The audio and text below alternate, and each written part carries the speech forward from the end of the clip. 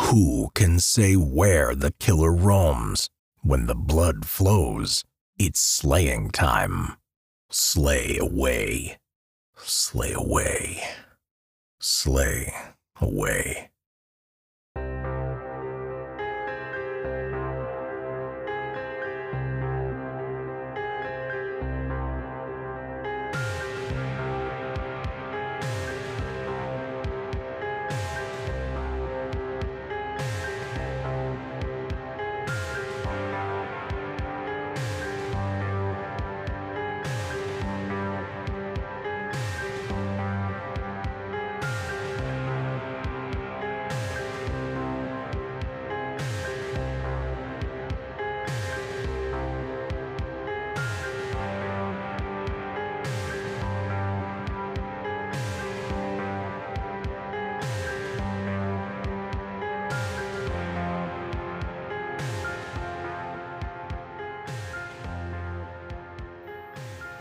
You're listening to Slay Away, where we dissect horror films, the true events that inspired them, lore, gore, and every kill in between.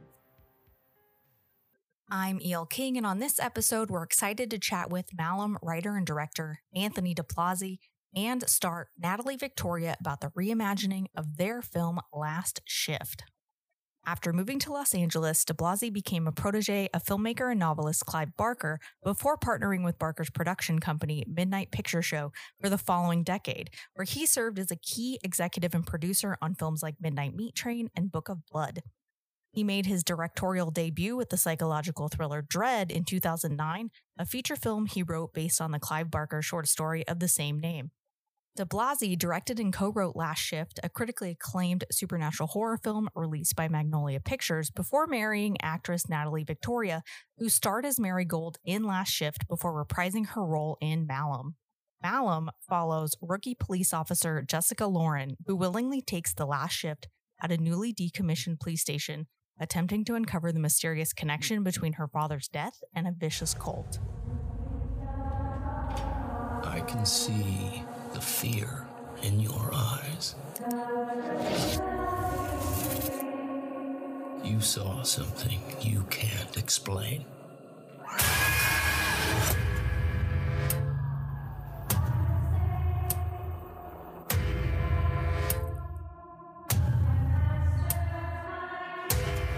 This way, rookie.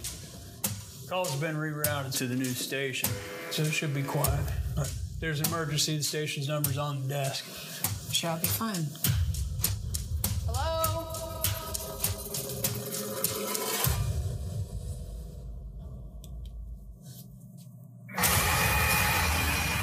Told us that Captain Lauren's daughter would be joining the department. Yes, sir. Just want to work where my father worked, even if it's for one night. He was a hero. Until he wasn't, you know. Lanford Police Department. You don't know what happened, but your father was no saint. Your daddy started something very important. Tonight we're gonna finish it. The Temple Baron will bring forth the low god, and I will be Redeemer. Infinite Malum.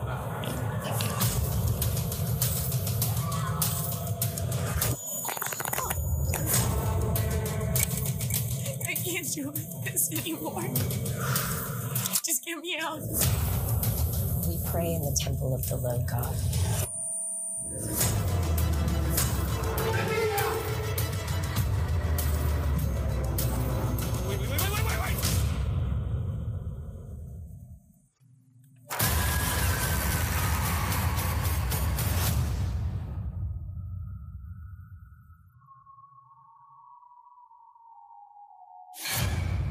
Welcome, Anthony and Natalie. It's so great to have you here. First to you, Anthony, you've been in the director's chair making horror and thriller films for over a decade. So how did you discover your love of horror? Because you clearly gravitate to the horror genre. For sure.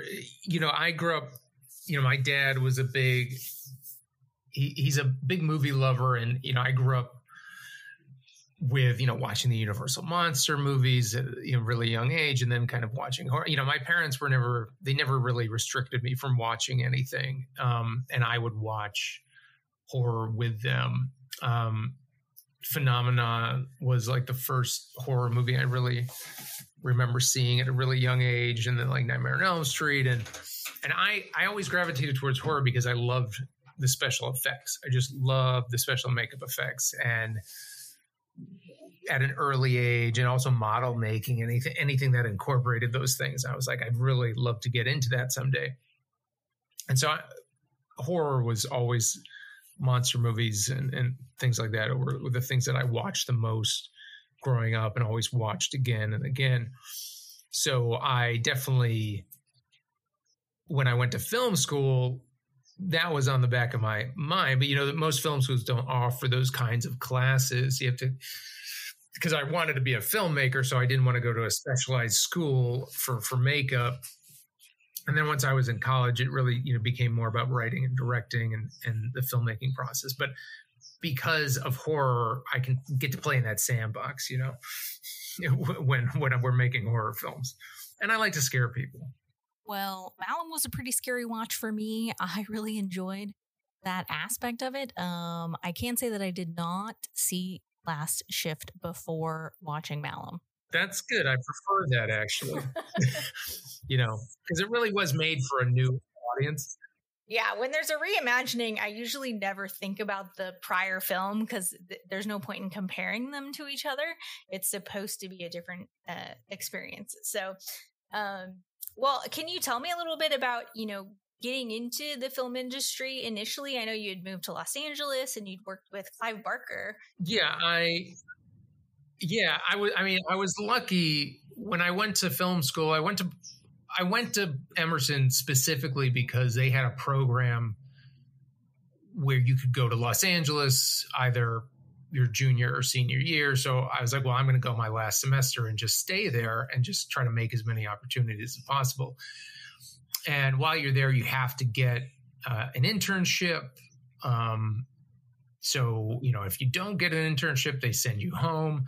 So I ended up getting an internship with Marvel Studios. And at the time, they didn't have a ton going on. They had just finished the Tobey Maguire Spider-Man movie. So everyone was really excited about that.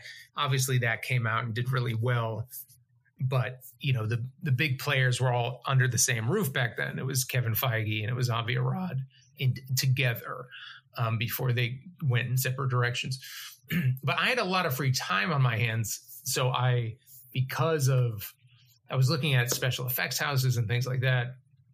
And I had reached out to my advisor and say, hey, do you know anyone in horror? And she kind of threw out a bunch of names. Like she threw out Wes Craven's company and John Carpenter's company and Clive's company. And Joe Daly was working for Clive, and he had gone to Emerson for like a semester and then transferred because he was from Massachusetts as well.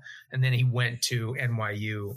So that was, you know, to me, that was like, okay, well, that's an in. We're both from Massachusetts, and he went to Emerson for a semester. I just hounded him for a few weeks until he was like, all right, let's take a meeting and you can come on as an intern. But in that meeting, Clive was there, and I was not really expecting that. You know, we went up to his house, and then I met Clive in that meeting, and we just had a lot in common. And I you know, we liked a lot of the same things. And at the time, I hadn't read any of his books. I knew his movies very well. So I was lucky enough in that meeting to kind of either strike a chord with Joe and Clive and get in as an assistant. And then they hired me before I graduated. So I had that job before I left college. And then that was it. Then I was on my way. So you had also partnered with Clive, his production company, Midnight Picture Show. And I know you did some executive producing and other key work there. And you worked on Midnight Meat Train, which is actually a film that I saw and I was super into it. And it sort of reignited some of that like monster movie stuff that I was into as a kid. Oh, awesome. Yep. Yeah. I was there for that whole production. Yep. That was really liked that one. That was awesome. But I know people are still finding that movie, so that's cool. Yeah, I tend to be surprised by how many people don't know about it. And I'm like, yeah, it came out like forever ago at this point, and it's really, really good. You should go check it out. So Malum is a reimagining of your acclaimed supernatural horror film Last Shift with really an expanded vision. So it has been called a hellscape and a bloody cult nightmare, paying respect to the original but standing on its own. What led you and co-writer Scott Hoyley to explore the mythos around the cult further and expand on the story? You know, when we decided to kind of jump into this from Last Shift, and Last Shift we had, because we really wanted to make this for a new audience, there were a few things from that movie, certain things that we really liked that we wanted to bring over to this, kind of like in an Evil Dead 2 kind of way, that we're going to, things that we thought worked really well in that movie, we're going to bring into this one, change up a bit so that fans of the first one will have a new experience, and then branch off from it in a much larger way. And so a lot of those base things with the cult and the mythology, which was different in the first film, we barely touch at it. It was more, they were more generically demonic because they kind of needed to be caricatures. They weren't in it very much. So with this one, we really wanted to create our own mythology. I wanted to take it away from it is in the reviews and stuff, we're getting hellscape a lot and things like that, because the imagery feels demonic, but I didn't want to have it be satanic. I didn't, because it's, to me, that's been done a million times. So we really wanted to do something that was more harkens to Lovecraftian, where, you know, he was creating his own creations. That's what we wanted to do. We wanted to create phraseology that people had not heard before, and images that people had not seen before, in the term of, yes, does it feel demonic, but it was important for us to be like, okay, I've never heard of these things like the Low God and the Temple Baron. And it's more of an ancient evil, an ancient mythos that almost predates our culture. And, it was designed to kind of feel that way with the monsters and the language and the terms. Pre-biblical. I felt while watching Malum that it really played into being more of a folk horror film when you get into things like the Low God than being something that was like purely in a cult film, because they're not necessarily one and the same. A little bloodier than you might expect, but but with the Wicker Man quality, I think the cult lends itself to that, and I love Wicker Man.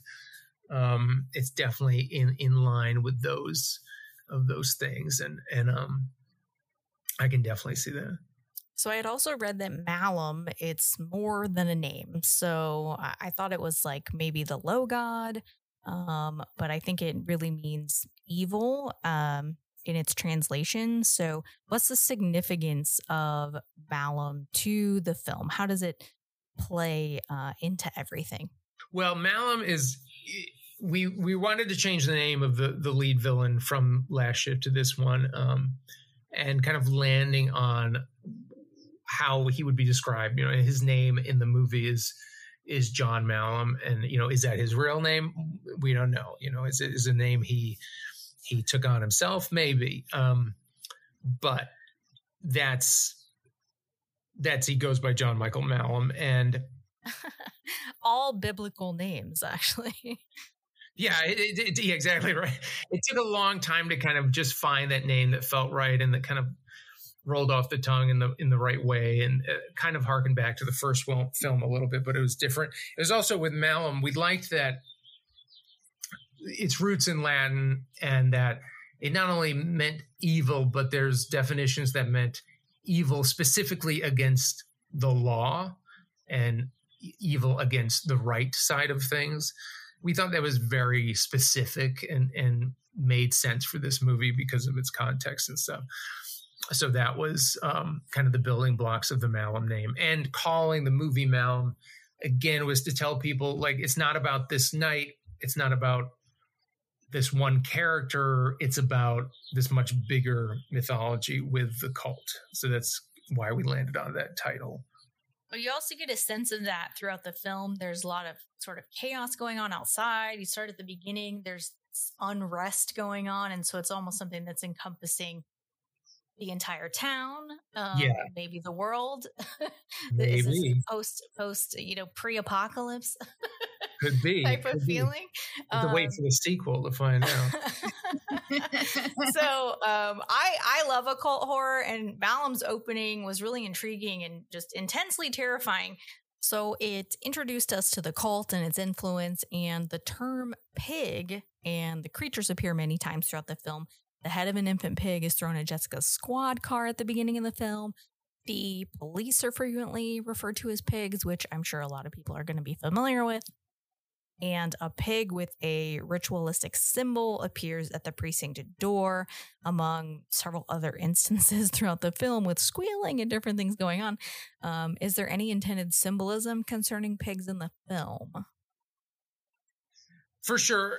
In the first movie, we hinted at it just enough. I mean, she's referred to as a sow and things like that. And I've really wanted to incorporate a pig into a film for a long time. And it felt right for this movie because of the terminology with police and broadening that into the backstory with both kind of the homeless guy and the cult and how that all ties together. We thought it would be really interesting because of the police connection and the police station to see a live pig walking down those hallways at the station. Would be memorable imagery. So we went after looking for that pig was like 650 pounds. It was a very large sow and trained very well. It was a pet pig, so it took direction better than most pigs. But for sure, we wanted to make those connections with the police and the ritual and also the consumption of what pigs are known to be able to digest human bone and things like that. I think it's a creepy element to bring in. So one thing that I found really interesting while watching is that clearly the film is set in the present, like this time period, because there's computers and cell phones and things like that. The computer is like a brick. So it could be kind of old. But at the same time, we're sort of evoking that it could also be happening in the 1960s or 1970s. So it really blurs reality. And I think part of that is like, for whatever reason, every cult is like something that's happening in the free love, free spirited type of time period. So, yeah, I don't know. It was just really interesting. It almost kind of gives you a sense that time is irrelevant. Time is irrelevant. Yeah, I think that's what we wanted. We wanted to feel more timeless than anything. So, and you're like, yes, she has a cell phone and people have various types of technology. And, but yes, a lot of the costuming, we went back to more of the Manson era. And, definitely John's dress is not what you would say modern either. So there's definitely a mixture so that it could feel more timeless and almost like a different dimension, if you will. It's just not yes, like our world. I think that's the word I was looking for. Yeah. Well, and it's interesting to think of Jessica sort of falling through more than one dimension throughout the film as things escalate. But the precinct itself is this kind of dilapidated labyrinth, and while it's open, it has dark corridors. Those really breed fear, and there's this claustrophobic anxiety. It really bends our sense of reality as viewers along with Jessica's. The setting felt key to expressing Jessica's state of mind and what is essentially her journey to the low god. So, and Jessica Sula really delivers this outstanding performance with really genuine anguish and terror. I very much believed her at every step of the way throughout the film. Cool. And of course, someone drenched in blood has never looked quite as exquisite to me personally. And I'd love to hear more about the experience just filming Malum. Yeah, it was a real decommissioned police station in Kentucky, in Louisville, Kentucky. It was in the summer, this past summer, so it was very hot. We tried to keep that building as cool as we could, but the upper floors just got very hot. And that, as you said, it's kind of its own character. It was important that we filmed at a police station, and that's kind of why we settled on Kentucky, because there's not a ton you can choose from. It it was a 4-story building with a basement. It was in the heart of the city. So it was a much, much, much larger station than we had used in Last Shift. And I think, Natalie can speak on kind of being in that station as an actor and what it felt like, because it was a very creepy location, kind of set the tone. I mean, it was. And, having been the only cast member that worked on Last Shift and Malum, I think, kind of had a unique point of view on this. In Last Shift, we shot in this decommissioned police station too, but it was very small. It was 1 floor. Also, all the walls were white and it was very bright. So Anthony just kind of decided to embrace that fluorescent lighting and go with it, and it gave that look for that film. For Malum, we had this gorgeous 4-story with a basement, decommissioned police station that the architecture really harkened back to like the 1940s, early 1950s. It was really, really cool. Had like a full basketball court inside, which, added to the story and the expansiveness. But what was interesting too is, an actor is, we're like, oh, wow, this looks really cool. And they're like, oh, no, don't go over there yet, because the art direction team hasn't cleaned everything up yet. But we realized there was actual real blood on the walls, real black mold.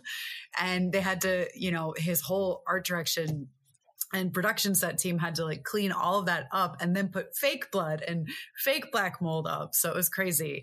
But there were a lot of eerie sounds on the upper floors of that police station in Louisville, Kentucky. It definitely had a heaviness to it. I mean, there was, a hallway that none of the actors really wanted to walk down. So there's a lot of scary, dark hallways in the film. But I liked that this kind of explanation of black mold, it'll make you crazy, kind of that gets referenced in the film. But at the same time, as a viewer, it's like, well, is this just a reaction to black mold, or is this really happening to her? I really like that we have to decide for ourselves. What's happening? Is it real? Is it not real? Or only parts of it real? Like, we don't know. Yeah. And I think through, and that was a challenge for Jessica Sula as well. And what we wanted to get across is that we really want people to be in her shoes throughout the movie, never be ahead of her. And if she feels like she's losing her mind, then the audience should feel like that too. Is this really happening? Can I trust what I'm seeing? People are telling her, no, it's this. And she's like, no, but that doesn't make sense to me. There's more here going on.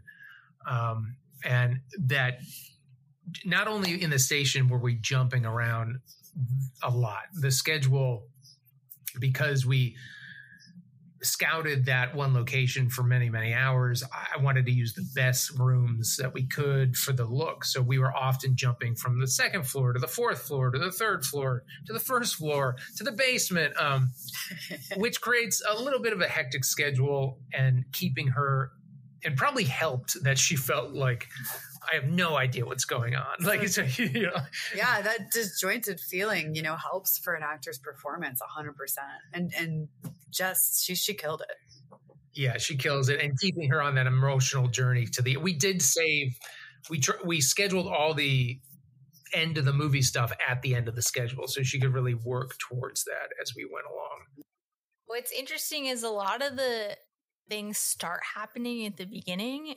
She doesn't react to them that much. It's like she's making an rational excuse for what's going on, and then she's like finally in it. She's like, okay, this is more than just my mind playing tricks on me. I'm in kind of a spooky, scary place. I'm alone, and that was kind of cool, because at first I was like, well, why is she not more concerned about those 3 bodies that just dropped from the ceiling? So, and then like with the cult at the end and all these things happening, it's interesting. It's hard to know what's real and what wasn't real, but at the same time I could sort of discern like, oh, this is happening, but this is maybe a vision, or this is something that's playing into it and sort of coincides with it. It's hard to explain. That's the whole thing. It's reality's all over the place. It's all over the place. But I really liked that. So, the creature makeup and effects were just incredible. I love practical effects. Were you really into 1980s like horror films? Did that influence the designs at all? Because like Betty, and we're not talking about the pig, but the actual Betty, and the Low God, they felt kind of reminiscent of creatures from like The Thing or Hellraiser. They're like grotesque but fascinating, and they really had a certain beauty to them. I think that's definitely what we were going for with Russell effects. Is that movies like The Thing and the Blob and Fright Night and Halloween 3 and these moments of these great special effects that are both, when I was young, I wanted to look at that stuff. Like you want to look at it, when you open up Fango and you get to see the behind the scenes and things like that, it definitely feeds that demon that we want to see how this stuff is made and kind of relish in its glory. And yes, Hellraiser for sure Clive stuff is always going to be a big influence on me. For the Low God, I have to say I got big Cenobite vibes. Yeah, and it was in the script because we wanted to, because you haven't seen Last Shift, there's this pentacle character, with a character with this pentacle on his face, and we wanted to update that for this movie, and I wanted to create this thing that kind of pulled off the face, and then you saw this pentagram, and that was a way for us to update that character and make it new and functional.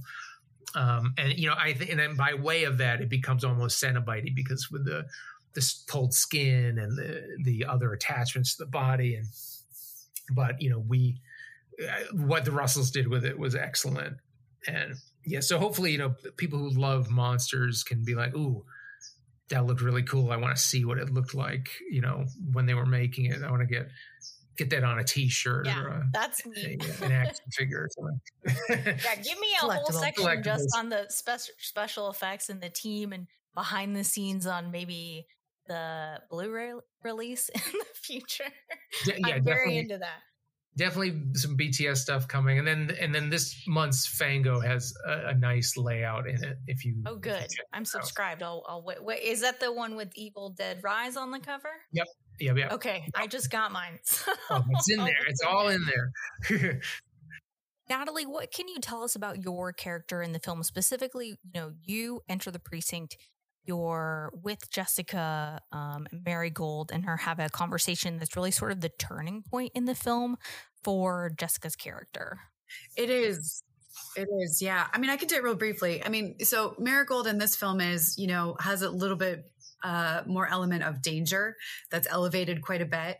I get to do stunts in this film, do my own stunts, which is great.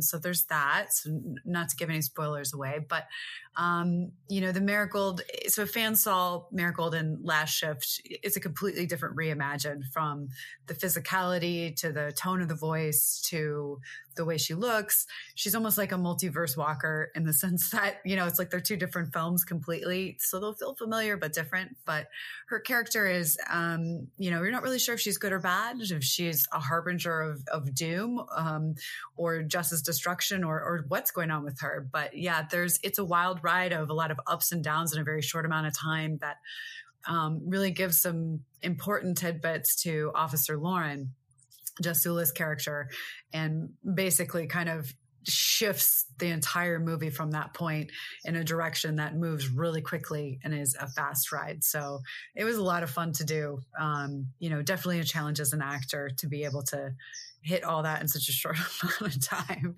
But Anthony did such a good job writing that. So I knew I had to deliver.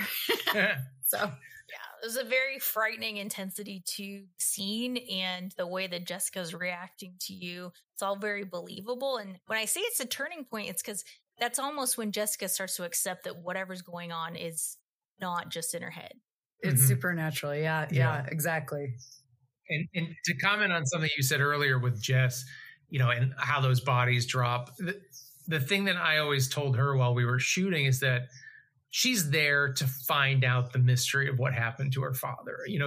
That's her only objective of being there that night. And so anytime that something strange or seemingly supernatural happens, it validates that. So even if it's something scary, it quenches that need she has. Like, well, wait, something's not right here, which validates me. I know my father's not who they say he is. So every time she sees something in that first act, you know, it validates that. And she's like, well, I have to keep going. I have to keep looking for more answers. So that was a way she was definitely playing it, and that we talked about. Well, so that brings me back to something else we were talking about. And this has to do with her father and then her, because in a sense, there's a mirror of what happens with him, with her later on in the film. And there's something that the cult says specifically, one of the girls, the three girls, and she's talking about ritual and like spilling blood, and the best blood to spill is human blood. And so we have that sort of happening at the beginning of the film, and it's, you know, this is, I think, feeding or fueling the low god. But then unintentionally, we have Jessica playing into doing the exact same thing at the end of the film. And I was just sitting there thinking, oh my God, she's spilling, and she's spilling more. And this is going to go so bad. And she's not even thinking about it. She's just thinking about, this is me trying to survive. Right. But unfortunately, it all plays into that ending that I will not give away. Yeah. And if you go back, like, we didn't want to hammer it on the head. Like, just like we wanted the people to pick up on it. And like the cult says just enough. And then the homeless man says just enough. Like they're literally telling her, you know, she must be present on the night of his arrival. She must participate with great purpose and ritual. And she had just killed, no spoilers, she had just spilled blood of an animal. I guess that's a spoiler, but whatever. you know, and then she's literally telling her, you know, an animal will give you some, but a human will give you more. And then she is participating. She's spilling the blood. She's the sacrifices and spilling blood, I think, is very important for most rituals in throughout history. So it is that kind of, I am a willing participant. I'm bringing this onto myself. They told her, they were like, well, giving you the rules, and she's still doing it. You're not thinking about it. You don't believe what we're saying. The precinct itself is almost just like this ritualistic goblet that's just getting filled over and over and over again. Yeah, totally. And the fact that, and I don't know how old she was when this incident occurred with her father. I assume she was a little child at the time, maybe like 10, 13.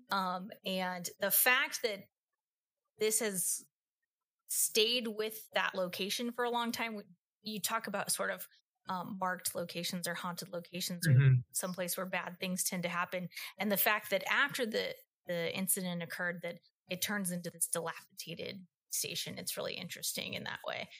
Cool. Yeah.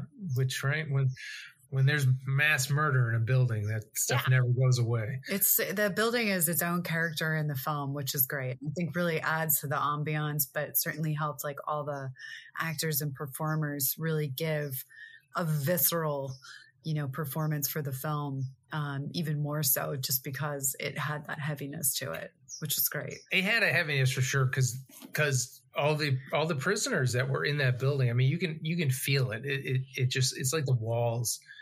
Just when you walk down those hallways, you're like, well, geez, can you imagine like living here and being here for, you know, being before they head to it like an actual prison. It's got a super heaviness to it, because prisoners would stay, that's like county. They stay in county for years sometimes. I ended up buying a house, but it's like too much space for me, and I feel uncomfortable in the amount of space. So the open space in the police station reminded me of that discomfort that I have. Yeah. But then at the same time, I was like, I'm feeling claustrophobic because of the darkness surrounding these open spaces. Yeah. So, because there's nothing more scary than a dark corner in a big room. Yeah, I know, right? You're like, because there's got to be something hiding there.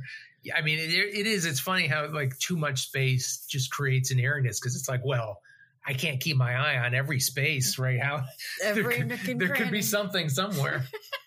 Yeah, even last night, every time I hear like something, like, I get a little, and I'm a light sleeper, so it's you get a little bit freaked out.